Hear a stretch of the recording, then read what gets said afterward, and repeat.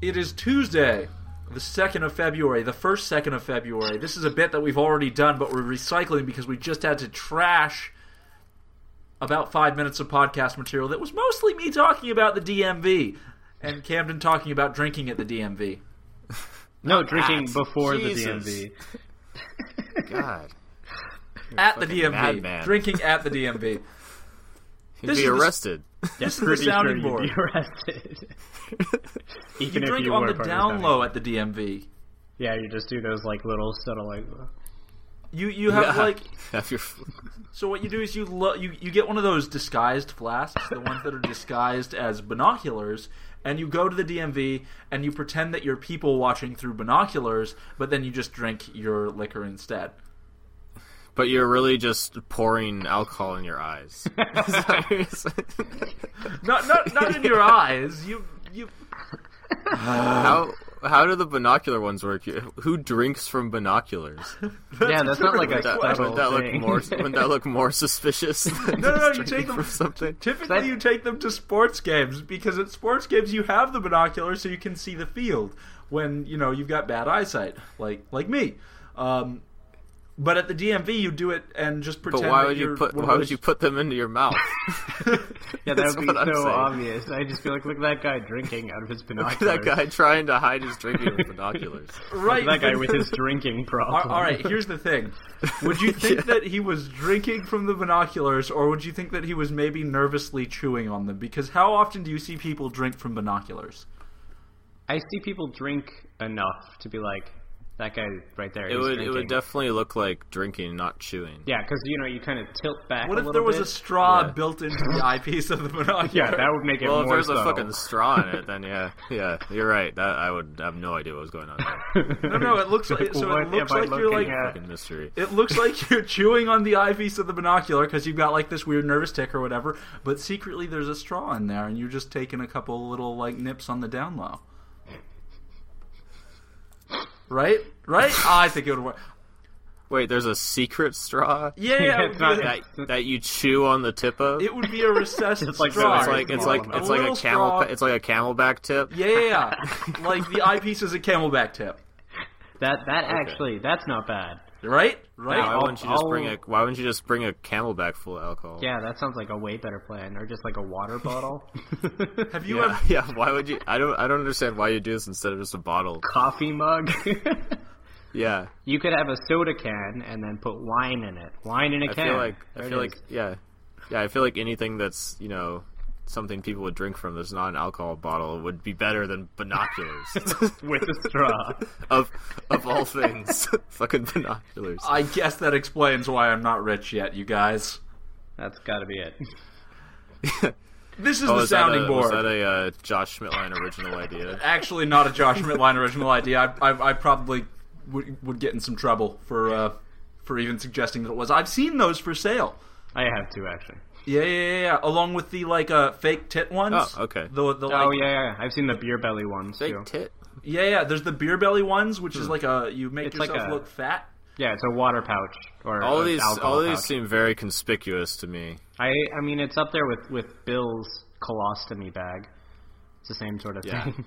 That That one was camelback great. pouch in his pants. So a little background for our And there listeners. you're just... Oh, yeah. A little background, because some people don't know exactly what we're talking about. Yeah, all people. All people. A few years ago, Camden and I and one of our friends, Bill, who I think made a brief appearance on one of the podcast episodes where he progressively fell asleep. He just started laying Yeah, down. we don't talk about that. Right. We went to a music festival, and Camden and I were pretty into it because this particular music festival, Outside Lands, was pretty well known for having a good beer selection. But And Bill, One Direction was there. and wine selection, but Bill don't truck with that. Bill is two things. That's not what I said. I thought you... Well, all right, fine. I was just adding that it had a wine selection. Thanks, Okay. Camden. Bill doesn't truck with that because, one, he doesn't want to buy festival beers. Those are like $8-9 a pop. Two, They were insane. Yeah. So expensive. Two, he would rather get drunk quickly than take his time. So what he wants is liquor. Fair choice. Right? Like, what he wants is liquor, because liquor's quicker. So he decides... That's what I've heard. He decides that since he can't get liquor in Outside Lands, he'll bring liquor into Outside Lands. And buys a bottle of... I think it was some kind of spiced dark rum, probably Kraken or something like that. Pretty much guaranteed spiced dark rum. Probably It Kraken. was probably Sailor Jerry. Or Sailor Jerry's. Still. And so now he's got that, and he also has what he brought ostensibly to, like, be responsible, a Camelback. So Yes. he takes the bottle of Sailor Jerry's and pours it into his Camelback outside the festival. And then looks around... On the corner. Yeah, on the public. corner outside the festival. And then looks around desperately for a way In a crowded area. a way to hide this thing, because we know that the people at the festival are going to frisk us on the way in. And he tries taping it to his stomach, but he's got like no body hair. He may as well like have alopecia of everything below the eyebrows. He can't grow a beard. He just no body hair. So this fucking it's hot in San Francisco, so he's a little sweaty, and the tape won't stick, right? So he can't like secure it to his stomach or anything, and even that seems a little risky. So he decides that the appropriate thing to do would be to shove it down his pants. And so he does, and he's got a very conspicuous bulge going on, like super obvious. There's clearly something happening. And we look at him and we say, well, that's not going to work, man. I don't know what your plan is here. How are you going to get it through security if they ask you what it is? Yeah, we are back. We had a little technical hiccup. I'm not even sure I've introed the show yet, but anyway, we were talking about how Bill could not attach this bladder full of booze to his stomach, so he instead tried to attach it to his bladder. He drops it down his pants and starts towards the entrance, and I say, wait, dude, you know what you should do? And I start laughing to myself as I say this, because it's the dumbest idea I've ever heard of. You should tell them, if they ask, that it's your colostomy bag. And he says, yeah, haha, and keeps going. Sure enough, he gets there and starts going through the line, and the lady frisks him real good and gives him a little squeeze and says, what's that? And he says, it's my colostomy bag. And she says, go right on through. Because no one wants to look at that shit. Well, like, there's no good way for that to end for her, right? Like, Yeah. if you ask Exactly. Be like, it's not worth the risk. It's not worth the risk. If you ask to look at the colostomy bag, like, that would be how shitty would it be to embarrass someone like that at a music festival? Make them whip out their colostomy bag. Yeah. Yeah, no. And it'd be unpleasant for you, too. Because you're looking at a colostomy bag. Yeah, you don't want to look at that shit. No, literally, you don't want to look at that shit. You're looking at someone's shit. So, the thing that clearly this woman did not know was that colostomy bags not actually, like, tucked up by your bladder. They're attached to your ankle because you need the gravity to get the shit to where it goes. But yeah, it was a truly inspired maneuver. I asked him afterwards, did you hear, Camden? I asked him afterwards what he was planning to say before I told him that. Yeah. And again, I told him that as a joke. Like, I was like, that's a dumb thing. Apparently, he was planning to claim that it was, and this is a direct quote, his sack. Yeah, that's exactly what I would expect. That's my sack. That is my fucking excuse gallon me, madam. sack. That's just my sack. That is my gallon sack. Please be gentle with it. I'm experiencing some intense swelling in my sack. Oh, God.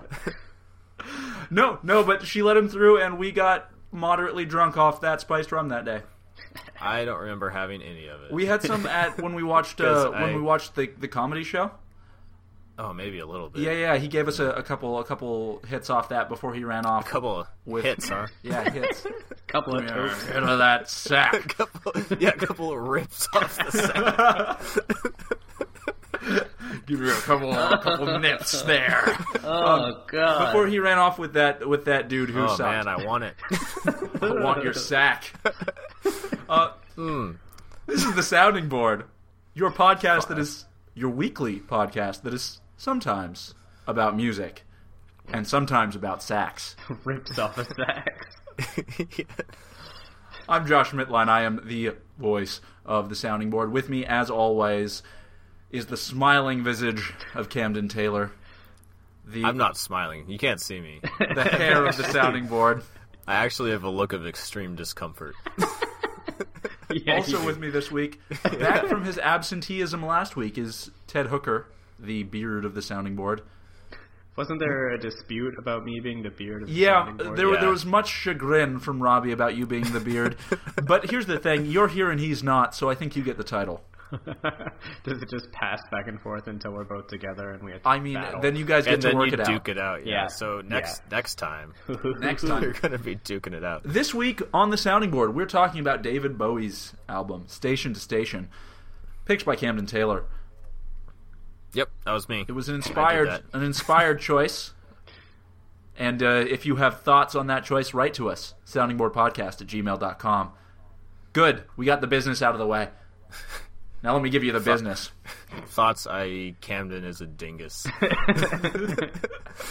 Criticisms of Camden's choice, please direct them to soundingboardpodcast@gmail.com. Soundingboardpodcast@gmail.com. Guys, Just like that. I feel like I already mentioned that it's Tuesday, the second day of February, Yep. the second month of 2016, the second year, The second millennium. the second millennium. Sort of. Not really. Yep, the second millennium. Yeah, it's the one with the 2 in the front. It's labeled as the second millennium. Definitely the second century of the second millennium. What? We're in the second century because all right, no, that's It would be over. the No, we're first not. What are you one. talking about? Never mind. I was thinking it was like 16, 2110. Oh, carry on. Wow, you thought it was 2116? I thought I was in the future, man. Damn. I don't know what to tell you. It just I need to get on your level. yeah. Oh, I gotta take some more rips off Well- that sack really fast. Yeah. It's Tuesday, the 2nd of February, 2016. This is the Sounding Board. I already introduced these jokers, but I haven't talked about what's been up or what's going to be up. My week was like super, super not interesting, as it turns out. I went to the DMV today because I realized that by not having a Washington State license and still packing my Alaska State ID, I was actually committing a crime. You're a felon. No. Just like me. I'm not convicted. Yeah. Not convicted. Oh, that's right. Sorry. And I'm not Nope. sure that I can be anymore You were because an aspiring felon. right. But now my Washington or my Alaska State ID has a hole through it, so I'm not sure that they can ever prove anything really. That's what they do to bad boys. Put a hole in them, Put a hole in dude. That's fucked up. You've been a bad boy. They'll put a hole in you. Jesus Christ. Yeah, haven't you heard? Yeah. Silver or lead man. Talk shit, get hit. Dude, what you gonna do when they come for you, man?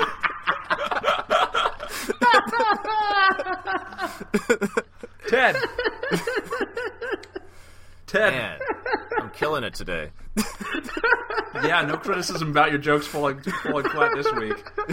Yeah, You're I got nailing makeup it. for last week. Jesus. God damn. Ted, I need you to stop laughing. Ted, pull it together. Gotta wipe the sweat off my brow. Ted, I see you there with a cup. Yeah. What's in it? It looked like there was... It's scotch. Yeah, an amber liquid. I was going to say, you're starting off hard. Well, it's not really starting off, technically. Continuing, I guess. How drunk are you when we record this week? Oh, I'm not. Don't worry. It was Okay, just all a right, beer all right. earlier, but just technicality and all that. Does your cup runneth over? Just spill it everywhere. Looks like about two fingers of scotch. Yeah, What scotch do you drink? What's your brand? I like to buy a Jesus. different bottle every time, or a different brand every time, so I picked up one I did not recognize today. And to be honest, I don't remember what it's called right now. It starts with a B. It might be Bernamach or something like that. I'm not sure, though. That sounds consistent with the scotch name. I would Bob's. believe that. Right? Bob's Scotch. Bob's single Basement. malt. I would definitely buy that, though. You would buy Bob's single malt? Definitely. This one's really tasty. It's really spicy. I like my Scotch peaty, but this one's like a spicy peat. So I'm enjoying it. How long have you been a scotch drinker for? Because I've never kind of gotten the taste for it. Well, my dad drinks Scotch, so it was actually like the first thing I started drinking when I chose to drink. Okay. So when I was like 18 or something. You were like, I'm going to be a scotch man. You made that decision Wow, young. started hard. Yeah. Yeah, I don't know if it was just like me subconsciously pretending I would be distinguished by drinking Scotch, or if I just always liked it. I'm still not really sure, but I like it now, so I'm not upset about it. I have trouble getting to the point where I like it. Like, I'll do a Scotch flight once in a while to It's a try good way some to do different it, things. definitely. But I never want more than about a shot of a given Scotch. Like, I think I just... So IPAs. It took me a while to develop a palate IPAs? for IPAs. Yeah. Colloquially known as IPAs. IPAs, yes, IPAs. IPAs. I don't have something for this. Scotch seems like a more expensive way to do that. To do it, Probably not, honestly. It's probably cheaper, depending. Really? Because this bottle was $50, and Yeah. I'll probably get 10 to 15 glasses out of it. How many nights is that? Depends. I mean, I've had a bottle of Scotch last me a year. I've had it last me a week. 10 minutes. I've had it last me 10 minutes. Camden and wow. I finished a bottle of Scotch very quickly at Joey's wedding. Did we? Oh, man. Yeah, remember? We drank that half was a bottle too of far. that. That was too far on the night. I don't remember that shit. Well, it was the only drinking that happened at that wedding was him and I. So. Oh, no. Oh, you're right. Never mind. Yeah. I thought you were talking about the. No. That Joey's, one. That was party. all of us sneaking drinks. That was hilarious. Yeah. Yeah, but it's so, if you split that up price wise, you're looking at what, $5 a glass versus however much each bottle costs of IPA that you drink, that you spend trying to get your taste up. So Scotch could be cheaper, but then again, there are more expensive Scotches. I almost bought a Lagavulin today, but I didn't want to spend the $100. That's a lot of money for a bottle. It is. It's delicious. I've only had like a little bit of Lagavulin. They're very good at their Scotch, but I'm too poor at the moment to enjoy it. So I thought I'd go for something new. Last bottle I got that was new was a Japanese brand called Hakusofu. Okay, yeah.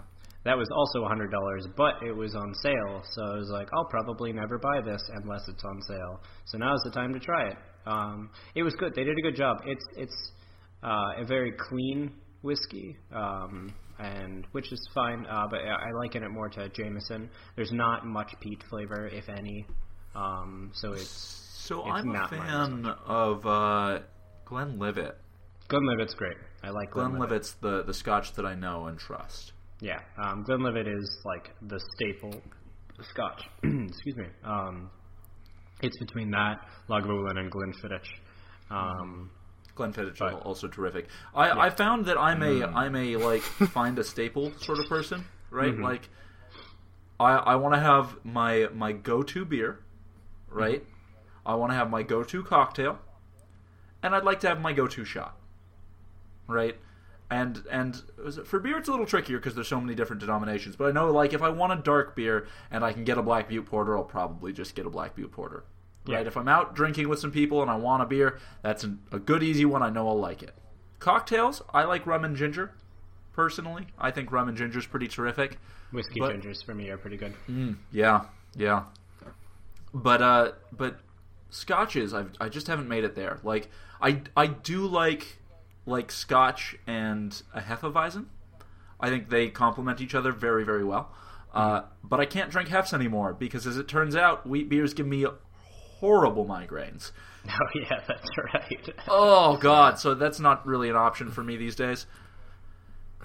Other than Scotch, let's move on from Scotch. I think we've talked enough about Scotch. Yeah, we properly How do you Scotch. feel about Scotch tape? Scotch, I like Scotch ales. Scotch ales are good. What about Scotch eggs? Let's get to Also the pretty okay. Scotch eggs are all right. Let's just run the gamut. Yeah, well, I always expect Like- Scotch eggs to be better than they are. Is the thing because, like, in theory, a Scotch egg is incredible, Same for me with Scotch tape. right? It never works. It always Never comes tastes the undone. way that it should. I know. I should just go with duct. I'm gonna use tape. Yep. Masking tape. Masking tape Or also very masking. good. Packaging Painter's tape. I've got a big packaging. Yeah, even packaging Double tape. stick. Double stick Unappreciated. always gets stuck to me, and I can't ever handle Oh, it. no. Double stick is unappreciated, but it's also incredible when used properly. It's not a heavy-duty tape, but it is a finesse tape. Takes skill. Yeah. It's You a put it on, save you like- with later lacquer, for sure. That's Yeah, definitely you gotta unappreciated. People don't think about double stick tape. That's the secret. People never remember that it exists. I made a brief career as a magician out of double stick tape. It was it goes further than you'd think. Okay. Nothing to say to that. Yeah. But enough about tape. I And didn't enough know about that. Scotch. Enough about both of those things. Ted, I want to know what's been going on down there because I haven't heard from you in like 2 weeks. That's fair. Not much, really. My sister and my cousin came to hang out for a little while, so we went up to Yosemite because we've got a cabin pretty close to the valley, which is pretty great. I spent most of that time trying to light fires because turns out I'm really bad at it still. Got it to work every time, but it took a lot longer than I would ever like to admit. But the exciting things that happened past little while, I bought a bike, which I'm so... I know, I'm so excited. Fun fact about living where rich people live, everything's really expensive or it's complete shit. That's like the throw up between the two. Yeah. Craigslist, I've been keeping an eye on it for months. There's no mid-tier stuff. No, there's no mid-tier. It's so stupid. It's infuriating. But for months, I've been looking at Craigslist, like before I even moved, just as maybe I can find a bike that way. And everything is like, oh, well, I've quit road racing as a profession, so here's my $13,000 carbon fiber bike that I'm selling on sale for $10,000. Yeah. Shit like that. Or it's like, I found my kid's mountain bike in the rain down in the creek the other day. You can have it. And so I don't really want either of those options. But someone put this nice old Nishiki Japanese road bike from the 70s. And so I bought it for about $70, which is awesome. It needed a little bit of tuning. And so that costs very little, so I've got a bike now, which I'm super excited about, so I can start traveling around the city, being healthy and seeing things better. So that's really great. Have So I you love installed the blow starter on your bike yet? What about the pack of cards in the rear wheel? Oh no! Oh, okay. the can, the Blow can. starter. Or the- We're past or the that. can. Pack of cards for sure. That shit. Yeah. Always. I always keep a card on hand for when that Yeah, one that's true. bends a little bit. I always use the can instead. That was always more. It gets easily it's a accessible. fuller sound. But it always dude.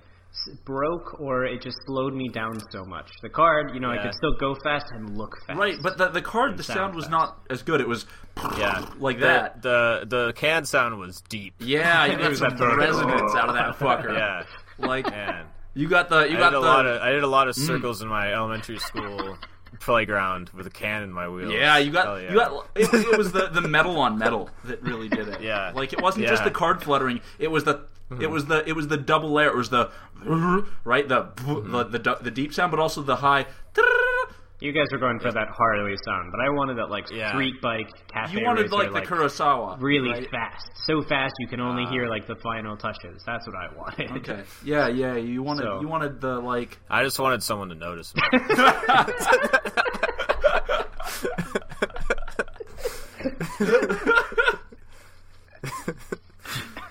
So you got a bike. Yeah, so I got a bike. That really has not had your excited about it. anti-DUI device installed yet. No, I can't drive it obviously until I have the blower put in. Yeah. So I'll Keys have to won't put work. Keys won't work. The lights won't work. Bummer. The engine won't start. Man. You know, all that. Yeah, the pedals won't turn over. Yeah, you know. But other than that, Typical. I've just been kind of fiddling around the house, doing some chores and stuff. I picked up my first carving project in like 7 years. I used to fiddle with wood and carve it a little bit. So Would you say you were a whittler? I wouldn't call myself a whittler. I never want to call about- myself a whittler. What about a riddler? God damn it. Did you whittle? I did not whittle. I carved. Okay. How do you? What's the difference? I don't understand the difference. Whittle is one of the lamest words. How do you separate carving from whittling? I would say I used more than one tool. I imagine whittling like, let me pull out my shitty pocket knife and like, I'm gonna scrape all the bark off this stick. Whittled it. Whittling is like what Boy I do Scouts with my do. friends in the woods when they like stab each other with sticks. Yeah, you make some badass arrows to throw at each other because you can't make a bow. That's whittling. Okay, so you have begun carving something. What are you carving? Actually, I finished it. I took a piece of driftwood. It was some redwood of some sort I found at a cove, Jade Cove, down about an hour and a half south from here, and I carved her a hairpin. It's not exciting. It doesn't. I mean, you can see it when I hold it up. It doesn't look terribly exciting. Look at that. We should take a picture of that and put it on the Instagram. I will do that after I give it to her. She doesn't know about it yet. Oh, top secret. Yeah, right. So it worked. I did it. It's been so long since I've done it, so I'm quite pleased, honestly. Yeah, it looks like a finished product. Yeah, I mean, I wouldn't go that far, but I don't even know if it'll work. You might want to throw some lacquer in on this, it. in this blurry screen. Yeah, no, Josh is on my page, it, I'm gonna lacquer the shit out of this. It's gonna be. It looks great out of focus. Yeah. It wiggles well. Can you see? Yeah. And it's so good. So that was my big thing. Just make sure that when you take a picture of it for the Instagram, you either have someone model it or you set it up artfully leaning against like an apple in a book, so it looks like a quality, classy picture. Oh no, I'll put it next to my. It'll be next to my bottle of scotch. It's perfect. Yeah, perfect. To really show off my personality. Yeah, my drinking habits. How refined you are. Yeah, that one. That's the one. I'll be reading in the background. Yeah. Reading some sonnets. Dostoevsky open in the background. Dostoevsky sonnets, obviously. Yep. Ooh, wow. He's famous for those. I was just going for Shakespeare. I know. I figured. But I try and combine the two ideas to make it better. I don't know if Mr.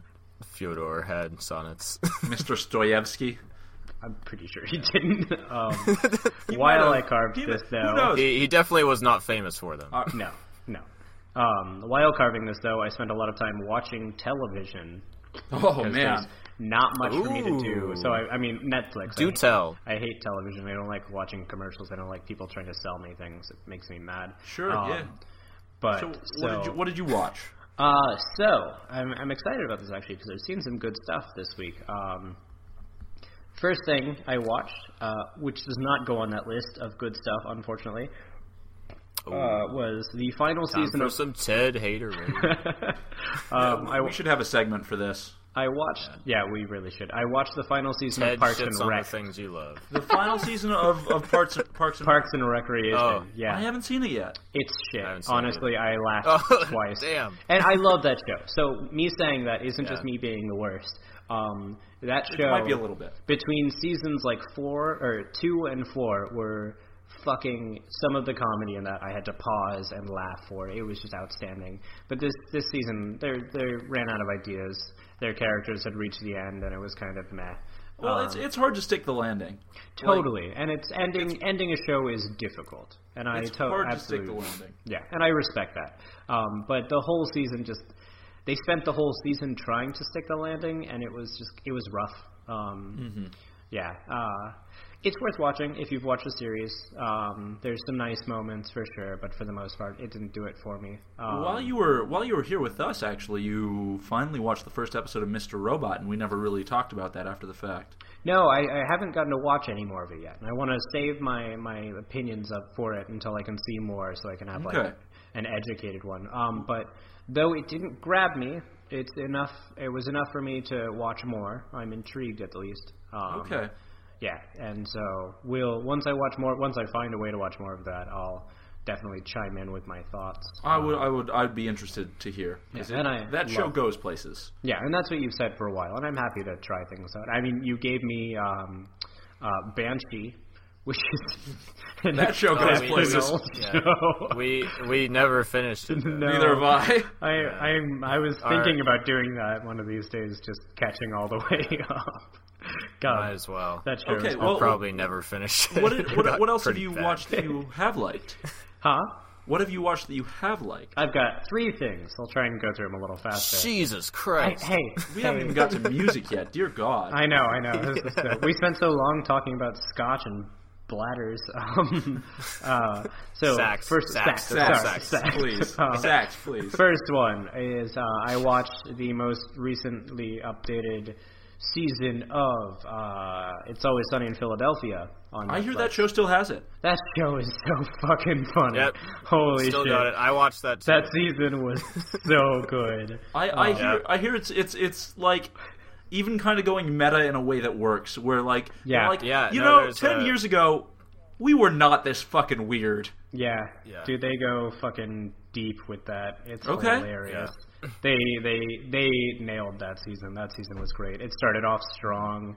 Dude, the fucking Wade Boggs playing. Yeah, exactly. The end so good. where Charlie was just so drunk and you couldn't. He's like, "They got chicken." He's like, "Oh, I only brought 1 ball. I didn't really think you're gonna hit it that far." So one for one. Yeah, 1 for 1. Yeah, that season was so good. Fucking funny. Highly recommend that. I watched a Norwegian show that got uploaded to Netflix called Occupied. Cool idea. It was sort of based off of what happened in World War II when the Nazis occupied Norway. But it's sort of set a little bit in the future. The Norwegian government has, or most oil production has kind of collapsed. The U.S. is able to sustain themselves through oil production on their own shores. Middle East has shut down due to wars or something, I don't remember. But all of Europe's oil is dependent on Norway. And Norway's like, guys, we can't keep fucking the climate like this, so we're done. We're shutting off oil production. We have this cool new thing called thorium, blah, blah, blah, blah, blah. And they announced that in the first episode, and then like 10 minutes later, the president of Norway gets kidnapped. And then he comes back. He's like, "Hey, we're gonna have to not do that because I just got." And he doesn't like announce it to the public, but he gets kidnapped by the EU, and they're like, "Hey, no, you're not. You're not doing that. We need that." So basically, Russia occupies Norway throughout this show, with like the whole European Union is okay with it, and it's the Norwegian people dealing with the occupation, and it's good. It's totally. It's interesting. I think they do a good job. The actors are really solid. The story is pretty cool. Yeah, why does everyone hate Norway so much? Yeah, right? Like, it's pretty fucked up, honestly. Because they're like, hey, whoa, Russia just did this thing. And France is like, oh, yeah, so they're gonna hang out there for a while. Sorry about it. It's pretty funny. It's not funny, actually. It's pretty fucked up, but it's really cool. It's a good show. Highly recommend it. And then the last one I watched is a Netflix original that was suggested to me by Camden a couple months ago, Narcos. Yeah, it's the sort of the show they made about Pablo Escobar and him coming into power and being a cocaine drug lord and how he fucked Colombia up. Oh wow! It's so good. That show is It's fucking awesome. Yeah, very good. Yeah, it's really the guy. Did you watch the whole thing? Oh yeah, no, I watched it in 2 days. Sweet. Yeah, I Sweet. finished it. That show. The guy who plays Pablo Yeah, Escobar is incredible. He makes me so nervous. He's so intimidating. But he's just got like a big pudgy stomach. He sits there with his legs spread all the time. he doesn't look like an intimidating guy, but like his performance in it, he just like Oh man, so awesome. someone you like don't want to fuck with. Yeah, within the first minute of meeting Pablo Escobar, you are so intimidated. It's great. No, that first scene he's in where he's talking to those the federales or whatever. Those traffic police, basically, who are like inspecting the trucks. Yeah, it's like and he's like, oh, I can pay you off, and they're like, no, you can't pay us off. And then he and they surprised him by doing this essentially, and he starts listing all of their names and all of their wives and children's names, and then he's like, so you've got an option. You're gonna get a gift from me of either silver or lead, and he just it's so intimidating. Yeah. It's, oh wow. Yeah. It's really good. The show is awesome, and they flawlessly moved between Spanish. It's Spanish, right? I'm not wrong. Yes. Okay. Yes. I'm always unsure with that, which is embarrassing. But well, what I liked about it is it's always refreshing to see shows like that where they don't just have everyone speak English. Oh God, it's the worst. I hate when they just whitewash that so much. Occupy did that too, actually, which I really liked because it's a Norwegian show, but they're constantly speaking Russian when the Russians are around, or whenever they're giving a big public announcement, they're always speaking English because when you give an announcement on BBC, you're going to speak English, which I thought was really cool. Also, every Norwegian speaks English because they get a better education than we do language-wise, which is cool for them. But highly recommend it. Narcos, for sure. Okay. That's my favorite out of all of them. I was wondering what they're gonna do for the second season because Yeah. not really spoiler alert because this is a real story, but Pablo Escobar dies. Yeah, he does die. So I'm and excited. the point So I think they'll probably go. I imagine maybe they'll follow like the Cali cartel or something. Maybe. And I don't know. How about the dude that just got busted in Mexico? Oh yeah. He was one of the big Chapo? cartel Yeah, leaders Chapo. too. Yeah. I think the show is supposed to eventually be just like stories of like various people involved in those kind of situations rather than just that makes sense. just the first season was about Escobar. Yeah. So That would be cool. I would like that, honestly. That'd be super yeah. cool. the show that I've been kind of getting into, actually I say kind of getting into, I'm through the first season and they're long fucking seasons. Have either of you watched The Blacklist? No, I've seen it around, but I've never actually done anything. It's so there are things about it that I'm not super hot on. Like, I'm not usually too big on police procedural, but and some of the writing and the story hooks feel like a little too obvious, as in like a little too obviously meant to keep you intrigued instead of feeling like natural developments. Yeah. But James Spader remains an incredible actor. For sure. And James Spader playing like a ridiculously powerful and well-connected criminal is crazy cool. It's awesome. And that motherfucker's hard in that show, man. That motherfucker's hard. That motherfucker's hard. How hard is he? He ices some people. Like and you have to use the word ice because like killing him is not hard enough. He ices those motherfuckers. He iced him. Yeah. Like he Nice. tells them to get down on one knee and crack a Smirnoff Ice. No, it's interesting because it's just this weird dynamic of this character who like cares very deeply about the main character, but then will turn around and like just murder the shit out of somebody. And it's with, like I said, James Spader has that like amazing voice, that really terrific like almost growl deep thing, and he's had it forever. Like, and I don't know, man. It's good. That motherfucker's hard. Nice. I would recommend checking it out. Okay. You may not be into it because it is very much a police procedural, but like I don't every mind now those, and then, frankly. every now and then it shows Yeah, its I don't teeth. mind. Yeah. If it does the it's cheesy on the hook thing, Netflix? that'll be thing. Yeah, it's on Netflix. Yeah. So it's Okay. way easier to watch for that way. Every now and then it shows its teeth in a way where you're like, damn. Yeah, I do. I Damn! love unreasonably brutal shows.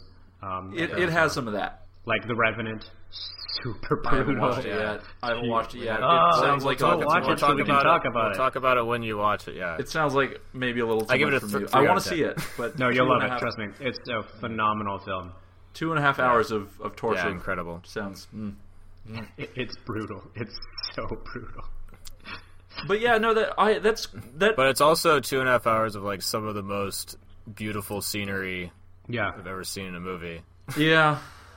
Chavo is a phenomenal cinematographer. That man Yeah, knows his that shit. was awesome. Yeah. I've been. I was saying at the end of that, I could have watched that without audio. Still been Yeah. like into it. I've been meaning to watch the Netflix one, Making a Murderer. Yeah, I've seen heard that. about So I haven't Sounds- seen it, but I see it. It around. sounds like it's real good. There was a whole sounds like fucking it's uproar really good. about that. Yeah, a That lot of show, people are talking yeah. about. People are talking about it the same way they talked about Serial last year. Serial. What's that? The podcast that like kind of like the NPR podcast from Sarah Koenig, the lady who was involved with This American Life for a while, where she started investigating a case where it was like it wasn't conclusively solved, but a guy was convicted for murdering his ex-girlfriend, and like just week by week she would expand on what she'd found and like how this case like fits together and the parts that don't make sense and like the parts that do and the parts that implicate him and the parts that don't.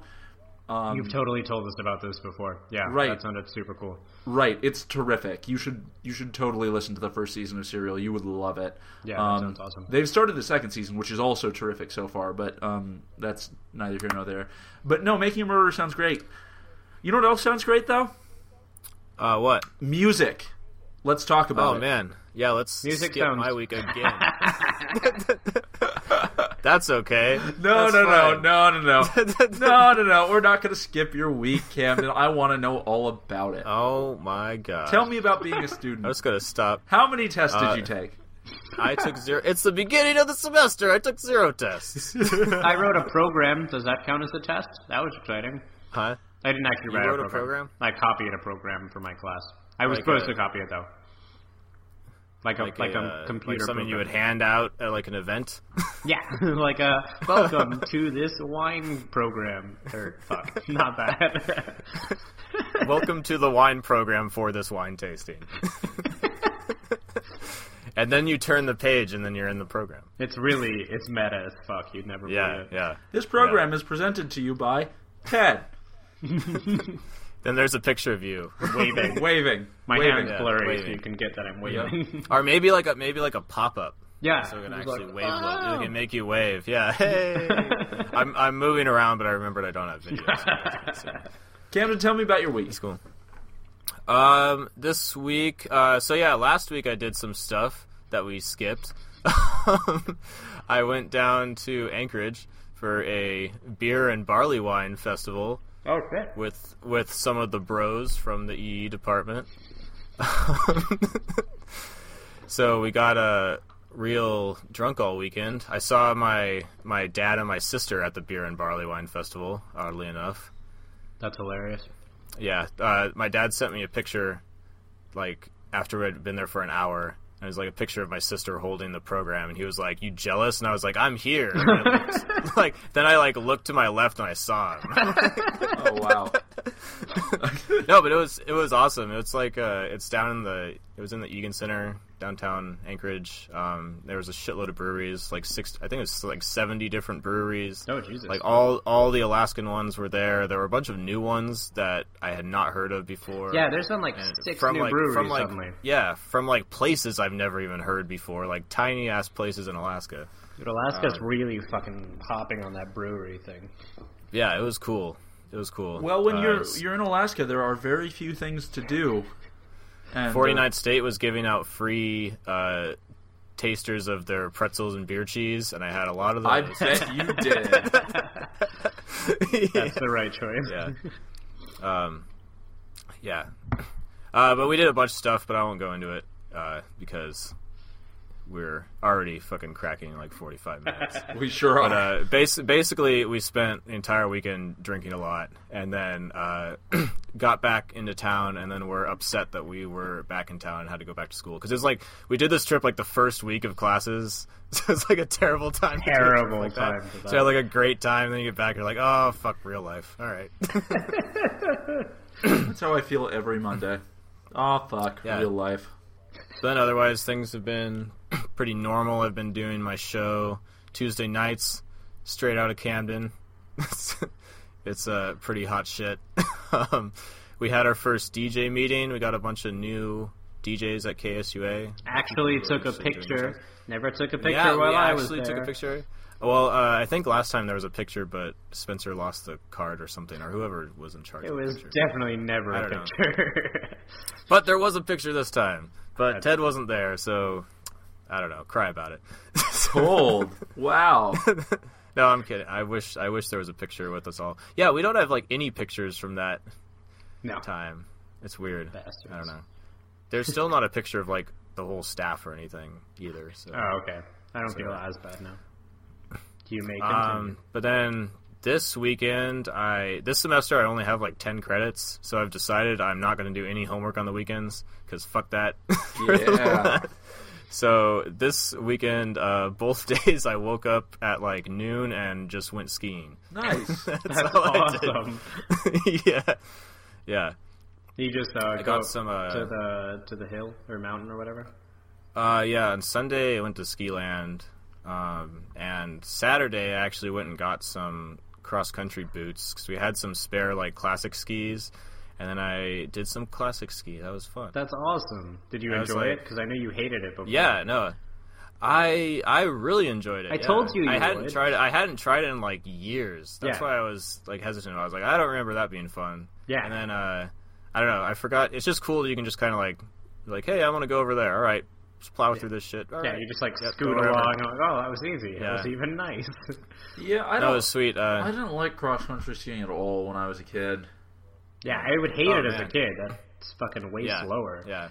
But now it's just like a nice jaunt through a meadow is basically what it feels like. That was great. We went like in the area behind College Road and just like trekked off into there and went like in the evening so the sun was setting and then it was like night skiing on the way back. It was really fun. That sounds fantastic. So it was cool. But yeah, so since I bought some boots now and got these freebie skis, I'm just gonna start going a lot. Was it just it's been super fucking warm here too. Yeah, so, I've heard it's been crazy warm. It was like 25 this weekend. So I went out. Yeah. But that's pretty much what I've been up to. Then then just boring school shit. Talk to me about music, Camden. I hear you got a lot to talk about. How about you talk to me about music? Bam! Wow, the Switch turnaround. Oh. I just talked. Fine. Okay. Yeah, no, I wanted to make it flow naturally, but no, we don't have to do that at all. I don't like natural flow. Fuck natural flow. Fuck natural flow. That was going to go places. I listened to... Speaking of natural flow. I listened to the album that I talked about, that I mentioned last week, that I got really excited over. Nevermen, by the Nevermen.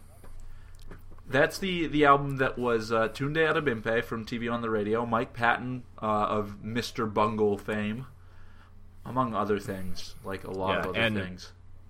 Many other things, yes. And a rapper, an experimental rapper who I had never heard of, but as it turns out is quite good and apparently extremely busy, named Dose One. It's a pretty short album. It's just about 35 minutes, and there are parts that I very much like. Okay. And there are some things that I don't think work quite as well as the parts that I very much like. Are you glad you pre-ordered the vinyl before hearing it? Yes, You did yes, it again. yes, I am, because the vinyl artwork and packaging and all that is incredible. It looks amazing. It's great, and it wasn't that pricey for a vinyl. And I'll probably totally rock it because there's stuff on there that I really like. Yeah, fuck you. I'm happy with myself. Well, stop it. Okay. Yeah, no, it's a cool album. It's got a lot of cool stuff going on. Yeah. Vocally, obviously vocally, but vocally it's a really interesting album because you've got two incredible vocalists and an experimental rapper. So there's a lot of weird stuff going on because, you know, Patton does weird shit. Tunde is he's a modern era crooner. And really good at it. So, the interplay, when it's at its best, you've got this awesome interplay between these two super talented vocalists and a rapper going alongside and or through it in this really kind of complex and interesting, cool way. And that's awesome. And when it's at its worst, it's is when it all doesn't mix together right, and it just ends up or it goes into. Does it just seem like a little half baked sometimes, or? Yeah, and I mean that is the supergroup thing, right? Yeah, that's pretty common. Yeah, but there are some tracks on there where it all just fits together just right, and you're like, fuck yeah, this is rad. Yeah, but it's not all the way through, and you know, I'd give it a 6 or 7 out of 10 probably. Word. It's good. I think it's totally worth listening to, and I know that you guys like all of those people, so you should probably check it out. Well, I don't know who Dose One is. Hey, I don't know who that is either. You like the other people involved with it, and Dose One is a good rapper. Okay. So you'll probably dig it. Yeah, no, I'll check it out. Yeah, and it's got a checking it out. A trip hoppy vibe to it. Okay. It's a cool thing. It's a cool thing for sure. It isn't I heard that those people. Yeah, is it sticking to a certain style, or does it do kind of the just erratic genre hopping that most Mike Patton things do? It has some of that genre hopping. It's got sort of an overarching style, but it does dip into poppier, rockier places from time to time, or further into the dark trip hop, weird sounds. It's got some cohesion to it, but it goes outside of the box that it puts itself into. Okay. In a way that I like it. I think it's cool. I'm going to listen to it again. I listened to it on repeat for probably 2 or 3 hours today while I was at work, and it's only a half-hour record, so that was a lot of that stuff. Oh wow. Yeah, I just kind of threw it on while I was working because it made good background noise for that, and I like all of those voices, and it's cool to have a vocal super group sort of project. It's fun when that happens. Yeah. Right? Works. Yeah. Because mostly when I think of super groups, I think of instruments. I think of guitarists and keyboards all fitting together. And this is a vocalist project, pretty much through and through. So that's kind of a cool thing. It's worth a listen for sure. It's not going to blow your mind, but you'll probably think it's pretty all right. Okay. I'll usually check out things that Mike Patton's on. Right? Makes sense. Yeah, totally. Yeah. All right, Ted. Camden's being fickle. So, I only listened to Oh man, I couple fucked albums. myself now. So I listened to a couple albums this week. One I'm not going to talk about right now. Ooh, sounds like an album of the week pick. And then the other one was another thing Camden suggested, because I only do anything Camden suggests to me. Camden. And so this one was an album by an artist called Ka, K-A. He was on our top 40 or top 50 of 2013. 13. Damn it! I knew I was going to get that wrong. 13 with his, what was the name of that album? The Knight's Gambit. Yeah, The Knight's Gambit. Great album. Super cool. He's a super good rapper. Big fan. He put out an album last year that none of us knew about back in like June or something silly.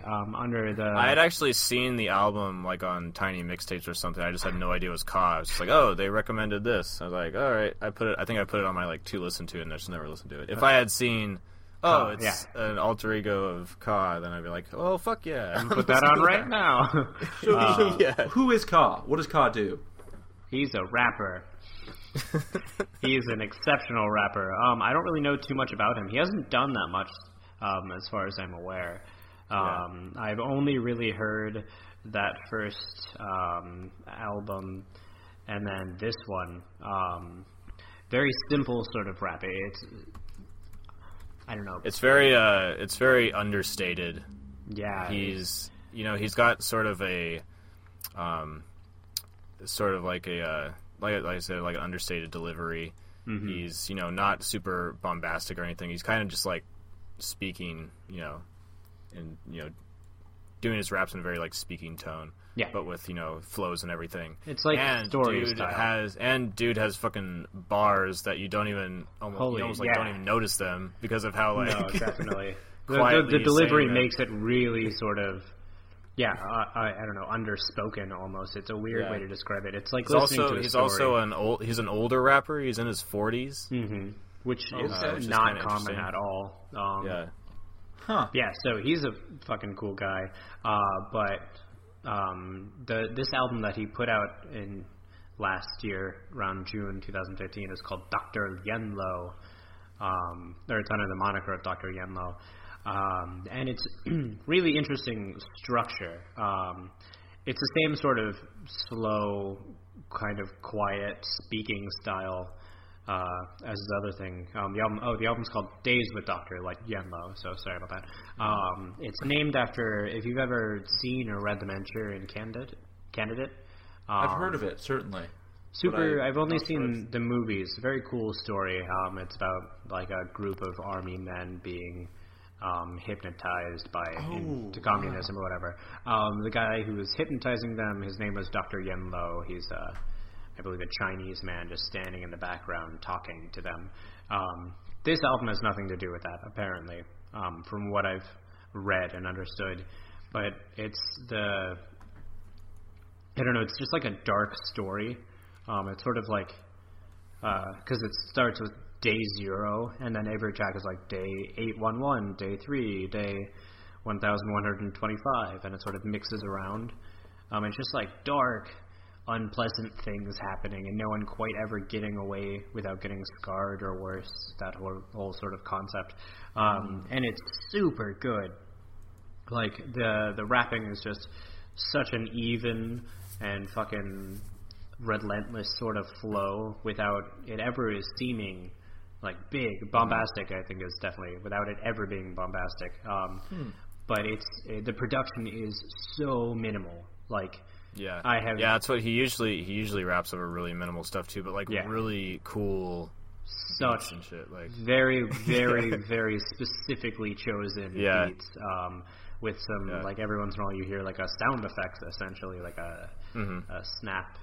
I don't know. It's weird. Super cool. Okay. It is awesome. Yeah. Like the level of minimalism to the production is one of the most interesting things about this, I would say. So this is a badass album. I'm so happy I listened to it. Ka is like a super underrated rapper. Mm-hmm. Yeah, I'm definitely gonna dive around and look at more of his stuff after doing this some more. I highly recommend the album. So thank you for that, Camden. That's no problem. Pretty much it. So I listened to the album of the week, my choice for album, and then this album. Cool. All right. Next. Yeah. Move it on. Ding ding ding ding ding ding. No, Kevin, you sent me a list. You told me you had a lot of albums you listened to. Yeah, I picked some. Okay. Yeah. So first of all, my favorite new thing I listened to this week was the new collaboration between Jesu and Sun Kill Moon. Still haven't listened to that. Fuck. Oh my god! I know, I forgot again. So good. All right. Slow down a second for me. Sun Kill Moon, I know. Okay. Right. Yeah. I can't remember what his name is. Mark Kozelek. Mark Kozelek. Kozilak. Martin Kozilak. That one for sure. But he's kind of been a favorite for the last couple of years, right? He's like he did Benji in A favorite of who? Of the world of the group. He comes up a lot when we talk about music and people worth seeing. Like he had the album Benji. We saw him at Pitchfork. Yes. He's had a several decades long career before that. Right. As well. But I'm talking about in our public consciousness now, or at least in my public consciousness. He's been someone that we've talked a lot about pretty recently. He's been in the spotlight recently. Yeah. Okay. Finally. Sure. Yeah. Well, he was at certain points. He was definitely doing well, but he was never doing as well as his friend Ben. Yeah, he never did as well as Ben Gibbard. And he hates the war on drugs. I don't think he actually... I think he just likes being a crotchety old man. Yeah. So... Okay, sorry, go on. So... What were you gonna say? From if you're asking about... I don't know much... I've only heard like a little bit of Jesu, who's kind of like a metal, like, drone artist.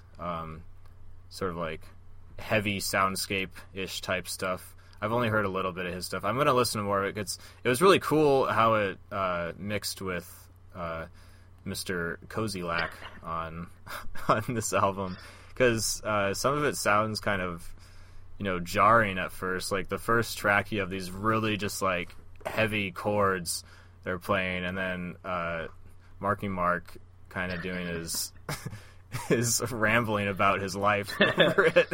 I got corn chips today at the store. Corn chips.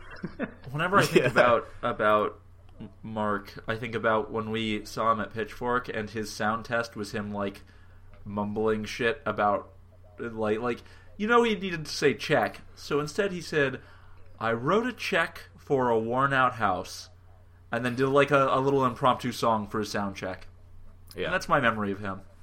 Yeah, so it's a good memory. But hold on, how would you describe Sun Kil Moon as an artist? Right? What is his sound? So his... Okay, go ahead. Oh, no, I was just going to add to whatever you said. Go for it. Go for it. He's generally a really soft, not always acoustic, but just generally a soft sort of... soft rock is such a silly name. I don't think it quite applies, but... Yeah, it usually is soft rock type stuff. Like his original band was called Red House Painters, and they were, like a broadly categorized alternative rock band in the 90s. But yeah, a lot of the stuff would lean towards soft rock, where it's, a lot of acoustic instrumentation and a lot of like gentle melodies, but it's all like put together really well. And he's always been a guy that just crafts like really pretty songs, and really like songs that kind of like draw me in, at least. Definitely, he builds worlds really quickly.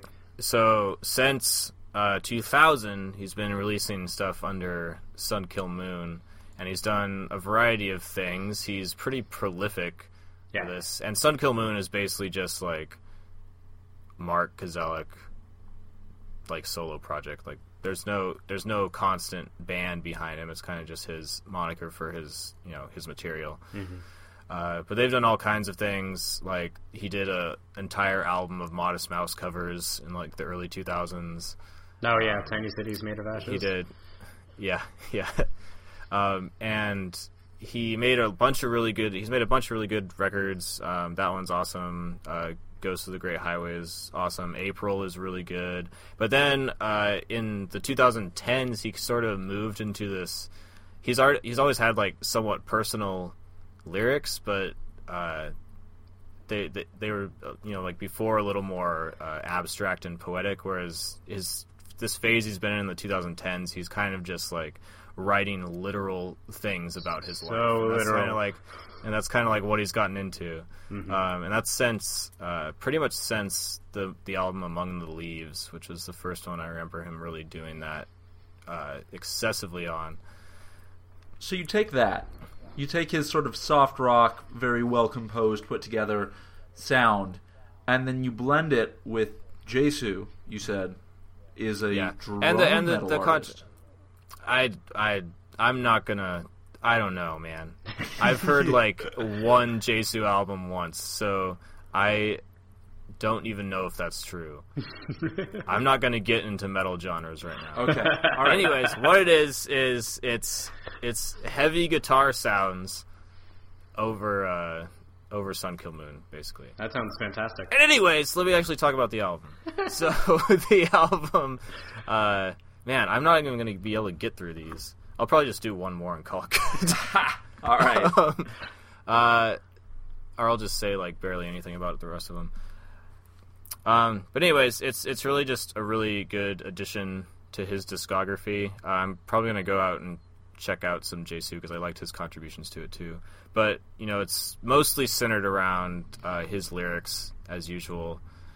And, you know, as he's been doing, he's just writing really, like, candid stories about his life in, like, recent months. Like, it's all stuff, like, he talks about reading his review for his last album, Universal Themes, on Pitchfork, and he's like, that day I woke up and saw Pitchfork gave me a 6. I was like, this is on the new album. And then and then he's like, and I was thinking, what took them so long? Oh wow!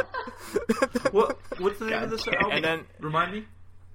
Yeah, it's just the name of this Jesu / Sun Kill Moon. Oh, That's what it's called. Yeah. Creative. Okay. Well, you know. Yeah, no.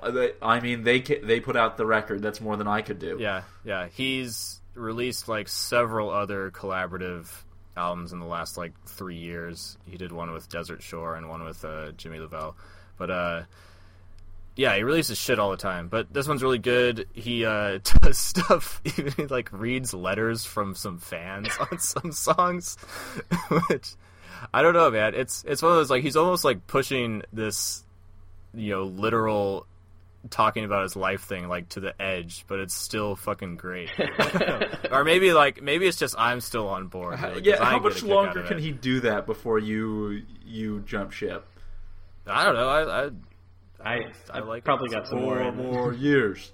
4 more years. Yeah, I don't think he'll do that forever, but I find it entertaining. I really like his stuff that he's been doing recently. It's like the podcast of music at records.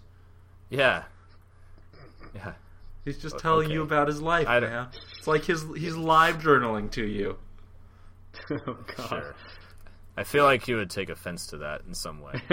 Probably. I hope he never hears that. Man, but it's funny though, because like I don't know, like I think he's an interesting guy. Like I think the way he thinks about things is kind of funny. Yeah, totally. He always has like kind of witty remarks about things, and like some people think he like comes off as an asshole, but I don't really think he comes off that bad as an asshole. No, like I just remember the war on drugs thing. Way.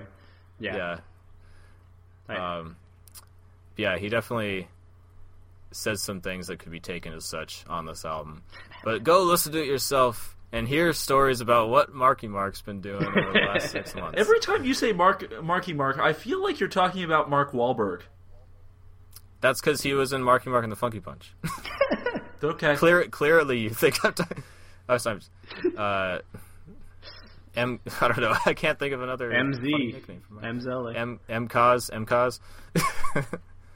The Cosman. I don't know. Oh, man. Okay. All right. Okay. Anyways. Killer album. Recommended from Camden. Straight Outta Camden. / Sun Kill Moon. Will be featured on the next episode of Straight Outta Camden. Yeah. So I also I'll just mention really briefly, I'm just going to blaze through them because I want to go home and eat dinner. Oh, yeah. Good thing. So I listened to the new Besnard Lakes album, who are a Canadian sort of like psych rock mixed with Baroque pop group that I've been somewhat digging on for the last few releases of theirs.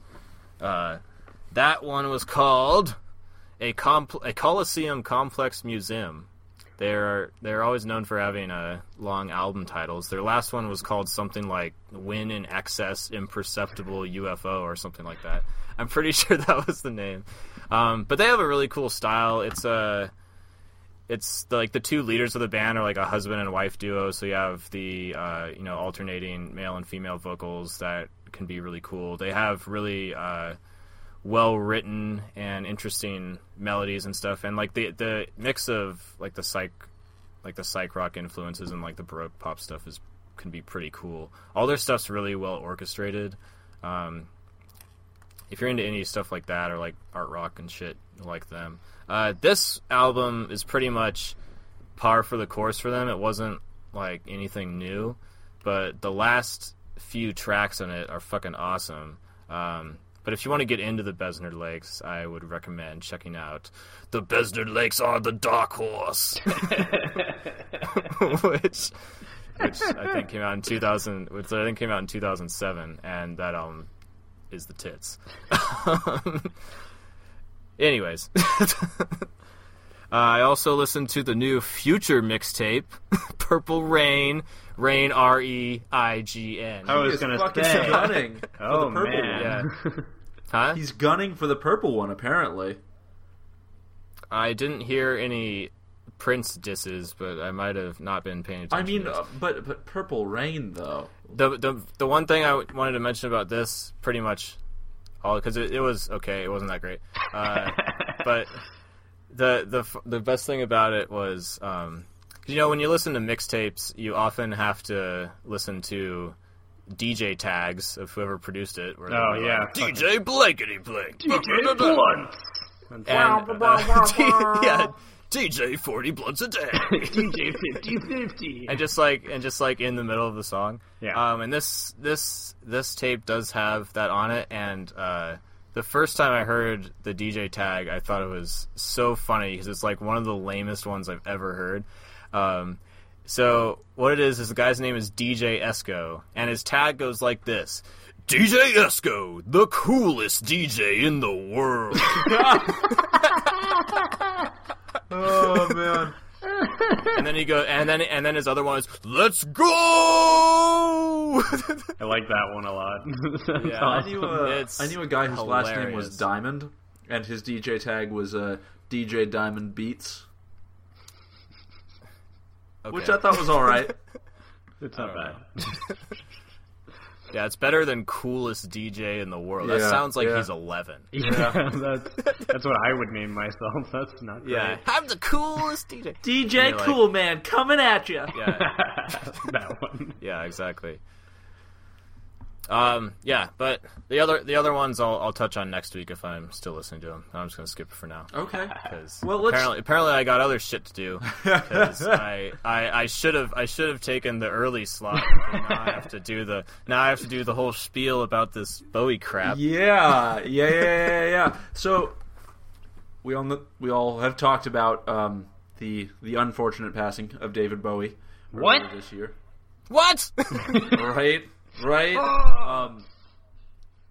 And Camden, you kind of launched into listening to some Bowie when that happened.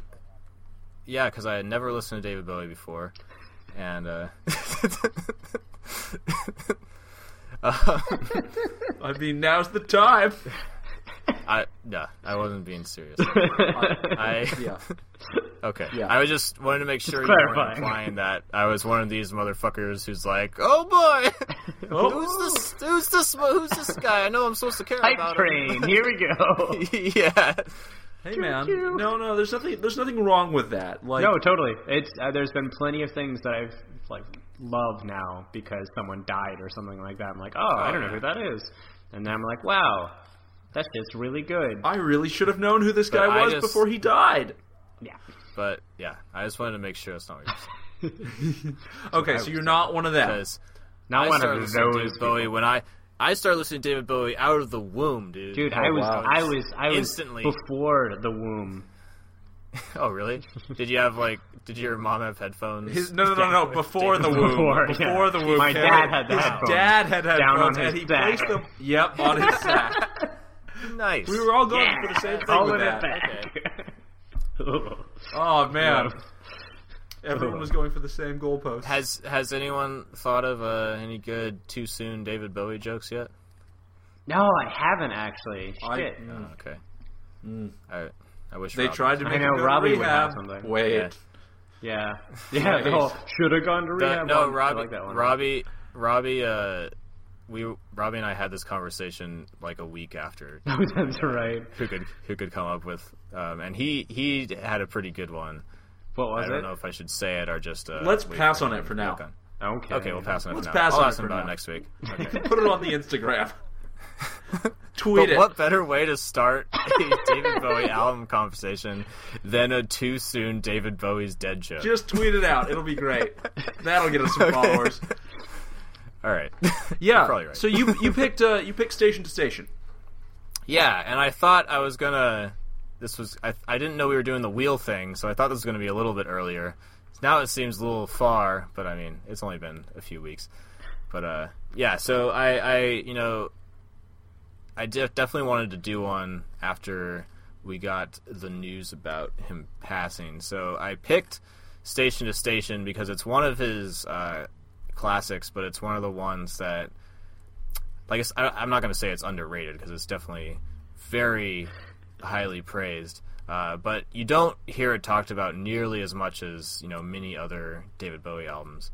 And it's got a lot of interesting stuff going on. There's an interesting background to it.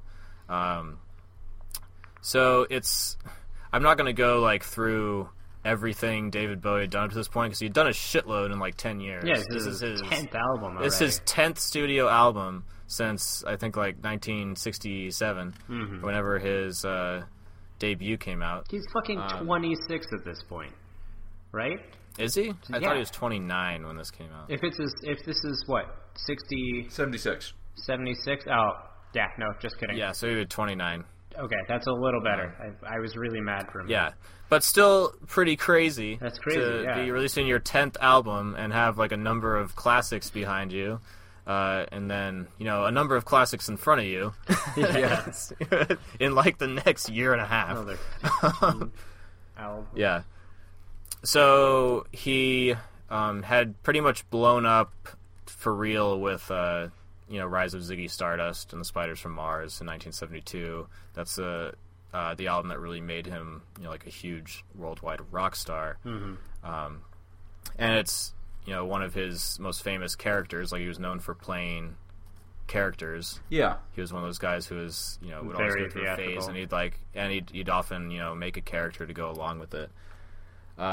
So a bunch of stuff happened. He did the whole glam rock thing for the early 70s and was a huge figure in glam rock. And then 1975 comes around.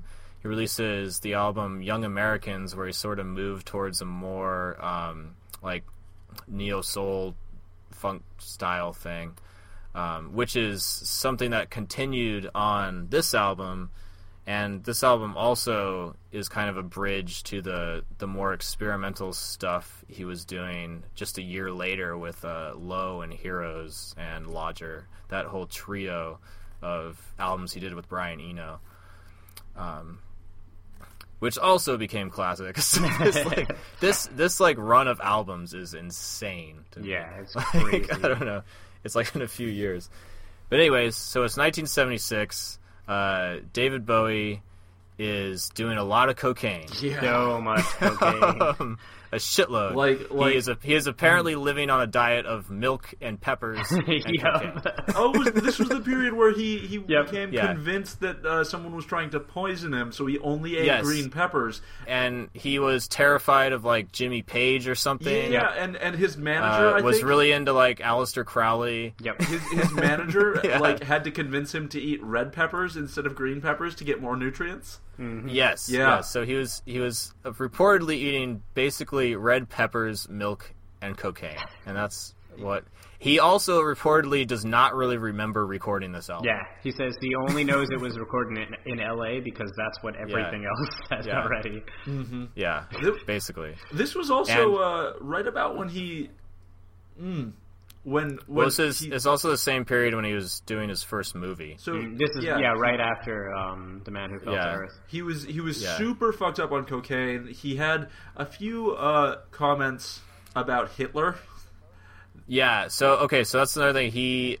So now in this period, he's playing this character called the Thin White Duke, which is kind of his last big character he did.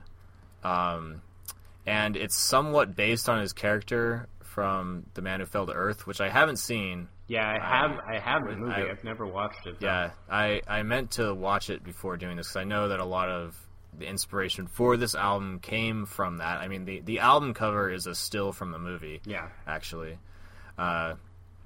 So this character he's playing is sort of like a, as sort of a juxtaposition to the really, like, over-the-top glam outfits and, like, really colorful stuff he was doing before. The Thin White Duke is, like, very, very dapper and, like, well-dressed, and kind of just wears, like, just a really fucking nice suit. Yeah. That's like his outfit. And, apparently the character is this guy who's basically emotionless, and, trying to, like, mimic emotion in some way. Talking about really That's like romantic subjects, but there's just no feeling behind it. Yeah, but there's really nothing behind it. And apparently that's what he was trying to do with, like, the musical style too. Like, he called it plastic soul. Yeah, I saw that term. Yeah. So it's kind of interesting background. Yeah, so I read a little bit about he had said some comments that he made some comments that he later was like, that was me being stupid with my character and not really, and probably being way fucked up. Yeah. He said, like, specifically, he said some shit that was pretty positive about Hitler. He said that Britain could benefit from a fascist leader at one point. He was arrested because he was packing a bunch of Nazi paraphernalia. When he was, I think, like, leaving Germany, I believe. Yeah. I saw that. Basically, I think at this period in time, David Bowie is going a little bit insane. Yeah, because he was like balls deep in the occult right now. I think that's so much cocaine, no food. Sort of backed up by the fact that he doesn't really remember this period of his life. Yeah, and I mean, David Bowie is like a major performer, so the combination of all those drugs, not eating, the stardom, and then like trying to get into this heartless character, it's not a surprise really that he ended up doing like shit like this, because as someone who's a bad actor, I tend to start acting like my characters more than I expect to when I try to act. Yeah. Well, and I think part of the whole character adoption thing he did was because what I heard was that he didn't like touring. Like, really? Yeah, he was. If he had been doing what he was doing now, he'd probably be acting more like Sia does. Sia writes a shit ton of pop for a bunch of artists, but doesn't really do her own thing because she's got, like, horrific anxiety. And she doesn't ever want to perform her own material or tour it. And I heard that Bowie had talked about being in a similar place where the characters were a way where he could sort of cope and bring himself into that space and like protect himself, who Bowie was within, and instead put forward, Ziggy Stardust or the Thin White Duke. Yeah.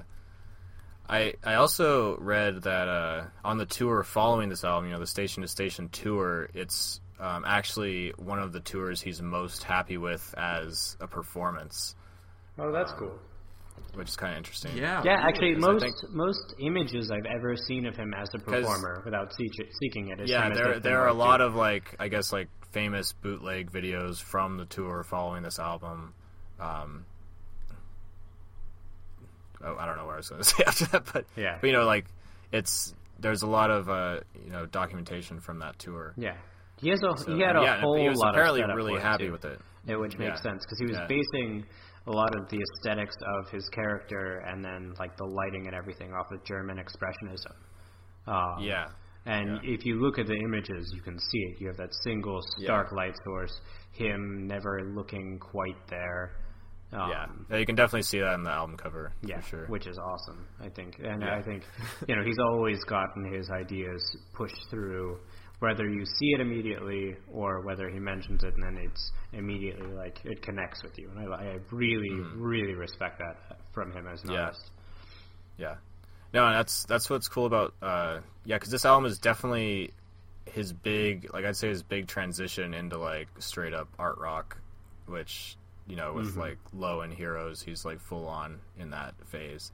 Yeah, he really gets into it. Especially, so we can start talking about the music on this thing. We can actually talk about every song on this album because there are only 6. Which is, I realized that and I was so excited. Yeah.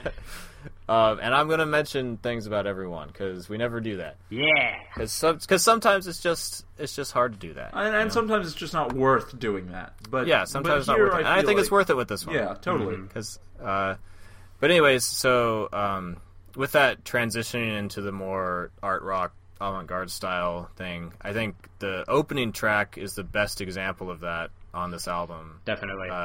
Yeah, Station to Station definitely sounds like what he would be doing a couple years later. What an interesting track too. Yeah.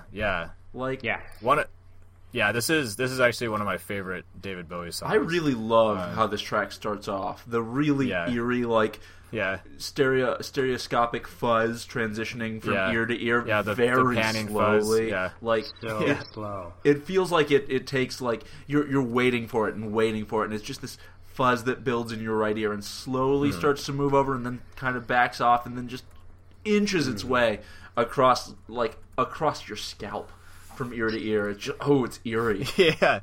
Yeah, no, it's got such a cool structure. You're right, yeah, because it starts with that, and then you have like the plodding piano, like dun, dun. Yeah, and it's got like it's basically got like the two halves. Like it's got sort of the weird, like almost like cabaret-ish intro, where it's like where he's saying the return of the thin white duke. Throwing dots in lovers' eyes, and he's like, the fucking lyrics are like pretty weird. If you read them, like they're pretty cryptic in this song, at least. And he's talking about, because apparently the station to station thing is referring to Stations of the Cross. Yeah. He says one magical movement from Kether to Malkuth, which I guess are. They have to do with some station Kabbalah and stuff, apparently. Yeah. So who knows? Yeah, I don't know enough about that. This is one of those songs that written under the influence of drugs for sure. Definitely. Yeah, I'm sure I had some. He was going for something, but yeah. But the level of avant-garde-ness, or that song specifically, is awesome. It's one of my favorites because I love. It's very like feels. There's a lot of like krautrock influence, like the sort of like minimal like looping rhythms and stuff. And yeah, it's so fucking good. Like the intro's so cool, and then it just like explodes into this fucking awesome track. Like, and I don't know. It's like got such a great hook towards the end of this into the track, and I don't know. The lyrics are pretty like depressing too, because a lot of the stuff on this is because it's this guy talking about having no feelings, and on this one it sounds like he's talking about like from the perspective of someone who like used to have emotion and is now like totally emotionless, because like with the first part when it explodes into the more rock style part, he just says once there were mountains on mountains and once there were sunbirds to soar with and all that, and then what will I believe in? Who will connect with me? Like he's like searching for that again. It's like it's like what the fuck. And then he says it's not the side effects of the cocaine, thinking that it must be love. And it totally is the side effects of the cocaine. That's sad. It's sad, but it sounds so fun.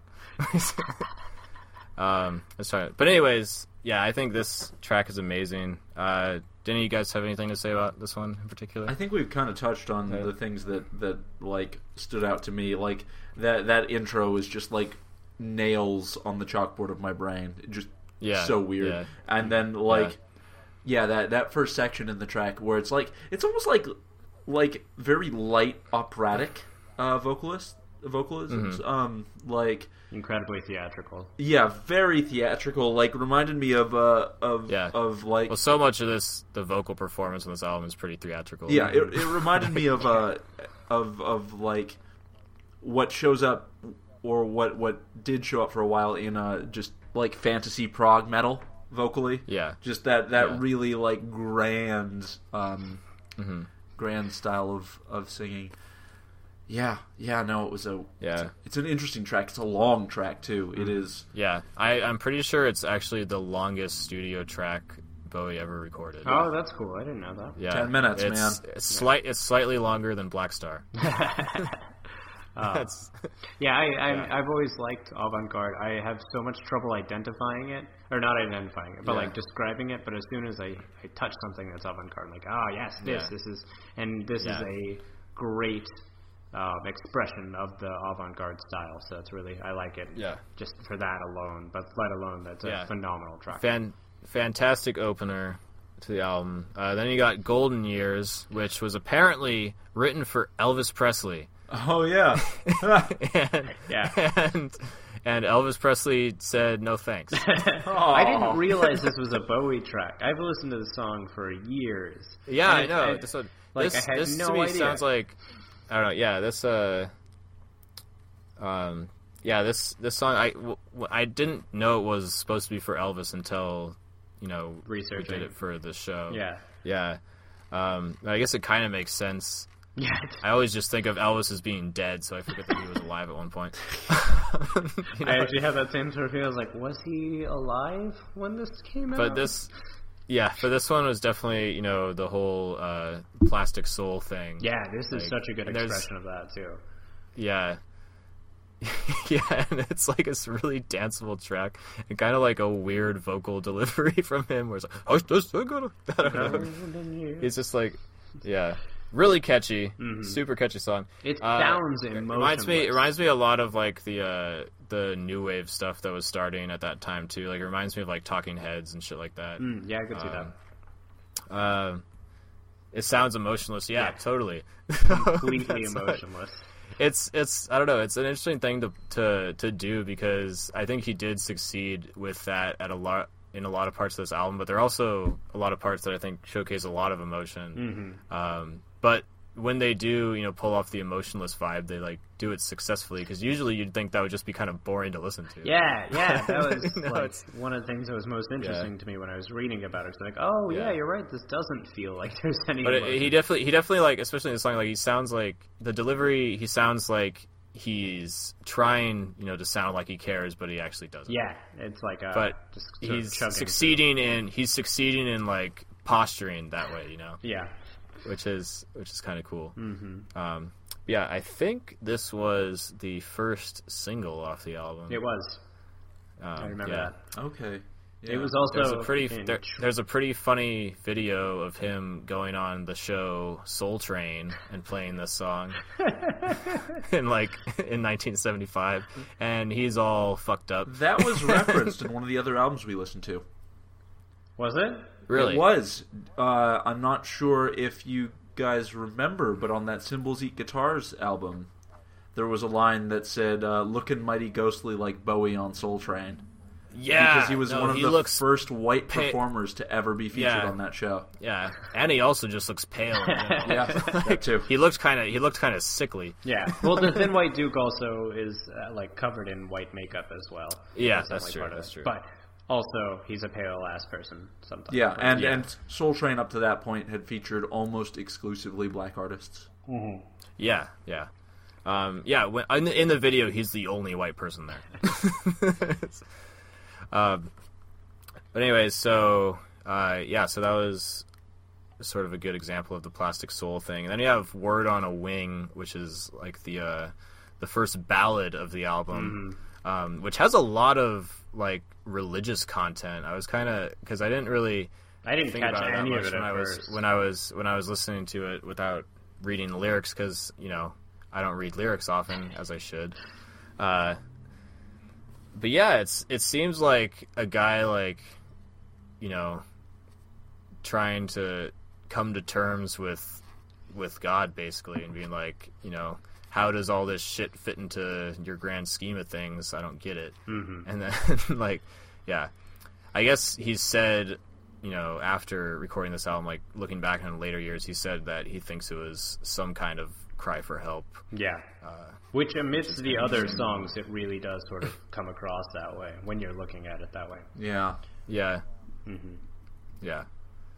But, really, really pretty ballad. Another great vocal performance. Yeah, this is one of those albums from Bowie that, like, it's one of my favorite vocal performances of his, because, like we were talking about, he does the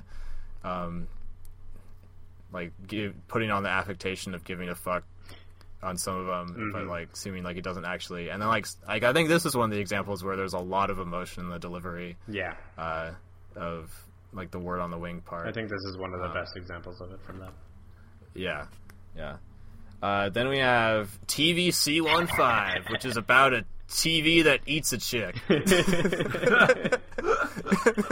Which is apparently based off a story that Iggy Pop had told him about one time. Iggy Pop was really fucked up, and he thought that his TV ate his girlfriend or something. Yep, that checks out, knowing Iggy Pop. Yeah. So that's basically what this song is about. It's like, and this is probably the most upbeat song of the whole group. It's got like the most well-defined groove. Really danceable, super funky. Yeah, it's one of the most funky. But yeah, that's what it's all about. It's like yeah, watching TV, and then she crawled into my TV, and like, oh no, where did she go? It's like, oh, I'm gonna go after her. Give me back to it. Yeah, so I don't know. I love that about this song. It's definitely one of those like drug-fueled paranoia jams. Yeah, yeah, totally. I don't know, which yeah, I bet he wrote a lot of those that didn't get released around this time. Very probably. Yeah, I guess this album was thrown together pretty quickly. I think he was kind of pushed to throw it together so he could do another tour, which is pretty impressive. Yeah, like, because this is definitely one of. And considering it came out like, there's pretty much no in like the early part of David Bowie's career, there's pretty much like no year gaps. He's just like releasing something every year, back to back to back to back to back. Yeah. So it's pretty impressive. Like, he at least came out with 6 fucking, like, I don't think there's nothing I don't like on this album. No, it's all super good. Which is important for a 6-song album. Yeah. You want it to all be good. Yeah, TVC15 is super fun. Stay is probably the funkiest one, I'd say. Yeah, also another sad one. Kind of depressing if you read. And I think this is another one of the examples of the sort of non-caring delivery, or at least that's how I see it on this track. Anyways, yeah, really cool song. Really, really interesting, like, hook on the chorus. Like, the vocal pattern is just, like, it's one of those things that is immediate, but, like, I've talked about this before, like, it's immediate, but I can't imagine having... It's still, like, weird enough to where I can't imagine having, like, ever come up with something like that. Not that I, sing. Yeah. You know what I mean? I totally know what you mean. It's kind of hits that sweet spot. It just... And then, finally, you have the closer, Wild as the Wind, which is a cover of a song that's been covered many times. Oh, is it? I didn't even realize in the 50s. Oh, so many times. It was covered by Nina Simone. Twice, I think. Twice, which was the cover that inspired him to do it, because apparently he had met Nina Simone. Oh, okay. Like, soon before this album was recorded. Yeah, he really liked Nina. He was a big Nina fan, actually. Yeah. Probably all the cocaine they did together. I think Nina's still alive, isn't she? Or she died of old age recently? I think she's still here. I can't remember. Anyway, one of the Ninas is. I don't remember which. Now that I've cut you off. Of course. Wait, who was the original then? She died in 2003. Oh, okay, the other Nina must have but she lived for 70 years, so she didn't die young. Yeah, she was old. Wait, so who is the original singer? It was written by Dimitri Tiomkin and Ned Washington. It was written for a film, I think. Yeah, it was recorded by Johnny Mathis for a film called Wild as the Wind. And it was actually nominated for an Academy Award. Wow. Really? Yeah. Huh. I didn't know that. Well, that so makes a lot more sense. So you have him closing it out with like a classic ballad. Yeah. And which, like we were saying, a fucking awesome vocal performance. It's Holy so shit. good. It's fantastic. Yeah. Man. Yeah. Yeah, Really, that one. really That last powerful. one where he just like goes high into like the warble. I'm like, oh man. It caught me so off guard. I was not expecting Yeah. anything like this in this album. Yeah. Um, Yeah, And right. then- It's sort of a weird one to tack on to the end. yeah, it kind of works. It totally worked. It was so appropriate Yeah. for the Plastic Soul sort of thing. It's like releasing the sort of emotionalist feeling is what it feels like to me. But this one, every time it really, I don't know what it is. Maybe it's his delivery, but it always reminds me of classic like a Mexican mariachi ballad. Not the Really? actual sound Yeah. of mariachi, but like the vocal deliverance Huh. and sort of like the loneliness that you sometimes hear. It's weird, and I don't know why, but every time I heard it, it just kind of brought me to that same place. I don't. It's interesting. Yeah, so there's that. I don't know what that's gonna ever do, but it's fascinating to me. So if you can ever figure out why I keep thinking that, please tell me. Okay. Yeah, we'll let you know if we figure out why this sounds like a mariachi ballad to you. Minus I the don't know mariachi aspect. It's only the vocalist in a mariachi band. Oh, the vocals. Okay. Yeah. Not like the of course, mariachi 'cause the, part. the instrumental definitely does not sound like No, mariachi not that music. part. Yeah, but anyways, that's the album track by track, and yeah, I picked it because this is one of my favorite David Bowie albums. I think it's a really cool sort of transitionary period in his career, Yeah. and it's one that, you know, every time I come back to, I find more to like about it. I think it's got a lot of depth for an album that's, you know, so short and was thrown together so quickly. But yeah, I think it's one of David Bowie's mini 10s, but that's me. Yeah, Definitely. when you say quickly, apparently it was like 10 days. Like they already had the tracks. Holy but shit. They already had the tracks recorded. Oh, just for recording. Yeah, they already had the tracks recorded, but to actually put it together into an album was like a 10-day thing because Okay. he realized that there was no way that he would ever produce a soundtrack for a film called The Man Who Fell to Earth. Yeah, he was supposed to be the soundtrack person, and they were like, okay, well, you give us some, and then we'll Yeah. get some from other people. It's like, well, fuck you, you don't get any of it. So he just kind of cut it together. Apparently, like the whole recording process was a couple months. It was like September to November '75, and then they cut it all together over 10 days and were like, out the door, done. Yeah. It's definitely an interesting thing, though. Like, there's a lot of really, really cool stuff going on it. Mm-hmm. Yeah. Yeah. 10 out of a 10 would bang I think it's also an interesting, you know, because this album came out at an interesting time in, you know, rock music. Like, post-punk was just about to start being a thing, like the next year. And this definitely has like precursor tinges of that, especially on like Station to Station. Yeah, definitely on And, Station to Station. like, yeah, like post-punk and new wave were like just coming out, and this, yeah, you can see that, you know, like most of those bands took a lot of influence from David Bowie, and this is like one of the best examples of that connection. Which I think is really cool. Like, it's always cool to see the times where, you know, so much is happening in music and all these new ideas are moving so quickly, and then seeing where it's starting to come to fruition, it's always cool. Yeah. Of course, Yeah. as always, David Bowie is like the forerunner for some creation of a new style of music. It's incredible how many people like he outright influenced. It's so cool. It's also incredible the variety of places that he took influence from. Very Like, true. I'm not sure. I think in a lot of ways he was probably a front runner in a lot of things, but I think the thing that impresses me the most about him is just the variety of stuff that he did, and the variety Yeah. of stuff that he did That's well, crazy. and that he maintained his own musical identity through. It's incredible. So, man, David Bowie, not overrated. Bowie Conclusion. Bowie holds up. Fairly rated. Yeah. Fairly and appropriately rated. Yeah. Oh man. Well, do you guys have any other thoughts about the album in particular? Or? No, that was an exceptional album. He's an exceptional artist. I'm excited to spend a slow and long time in my life listening to more David Bowie. Slow and long. 10 out of 10 would bang too. I like the sound of that. Yeah, it's an interesting thing. There are a lot of things I really like about it. I'm not sure it's something that I'll come back to super frequently, but it's a really cool, defined thing with this really like interesting plot and theme to it that I like a lot.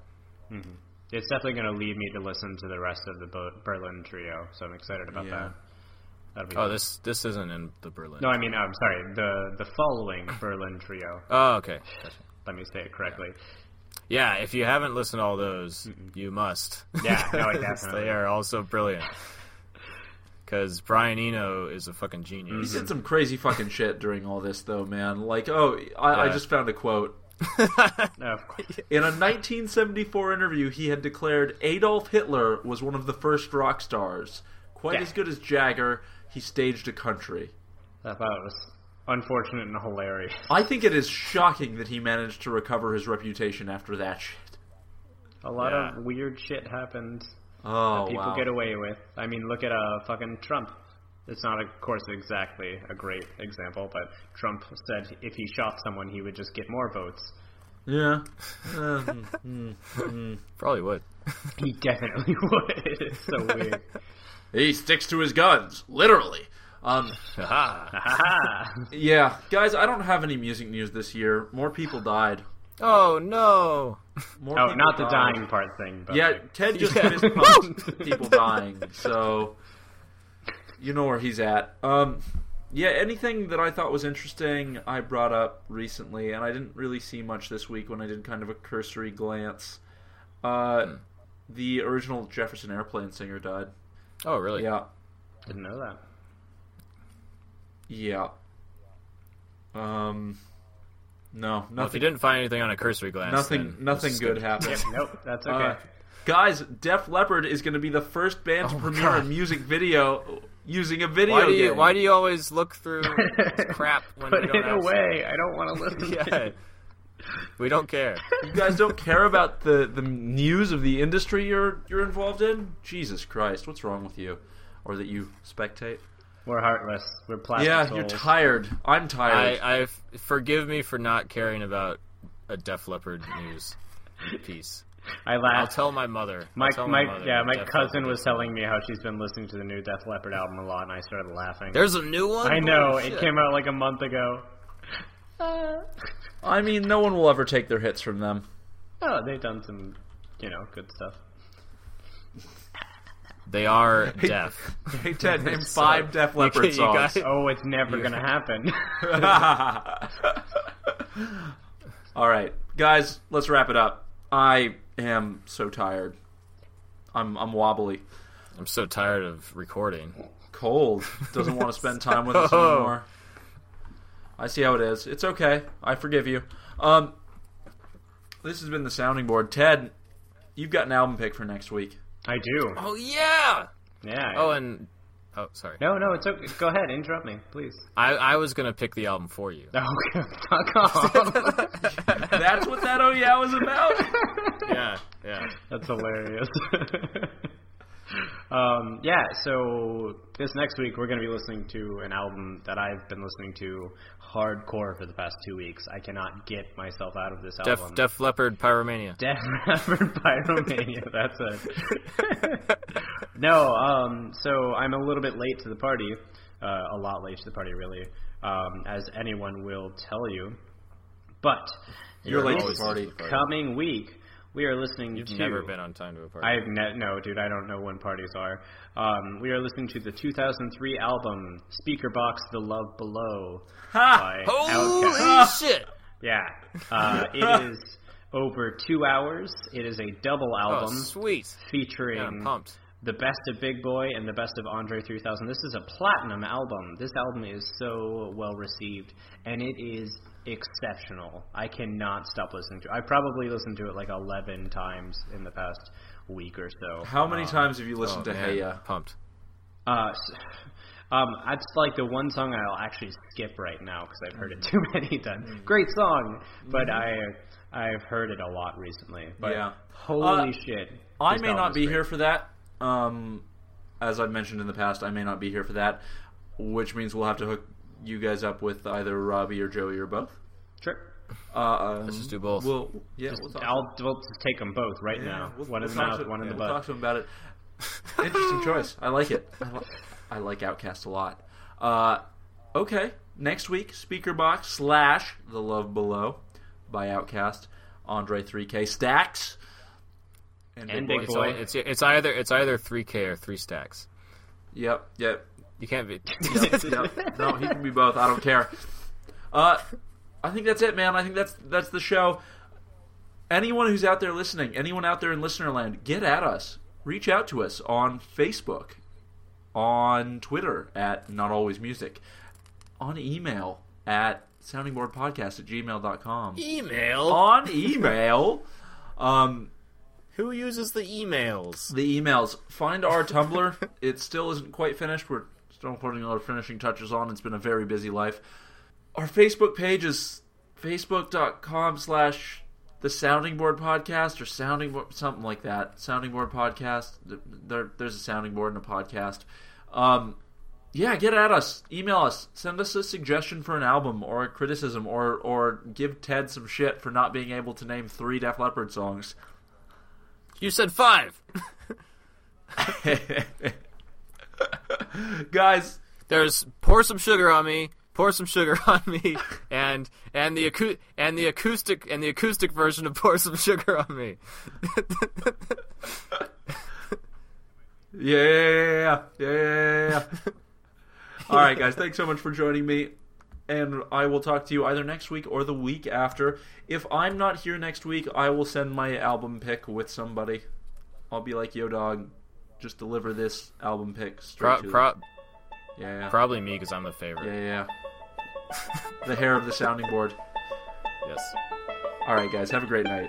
I see ya.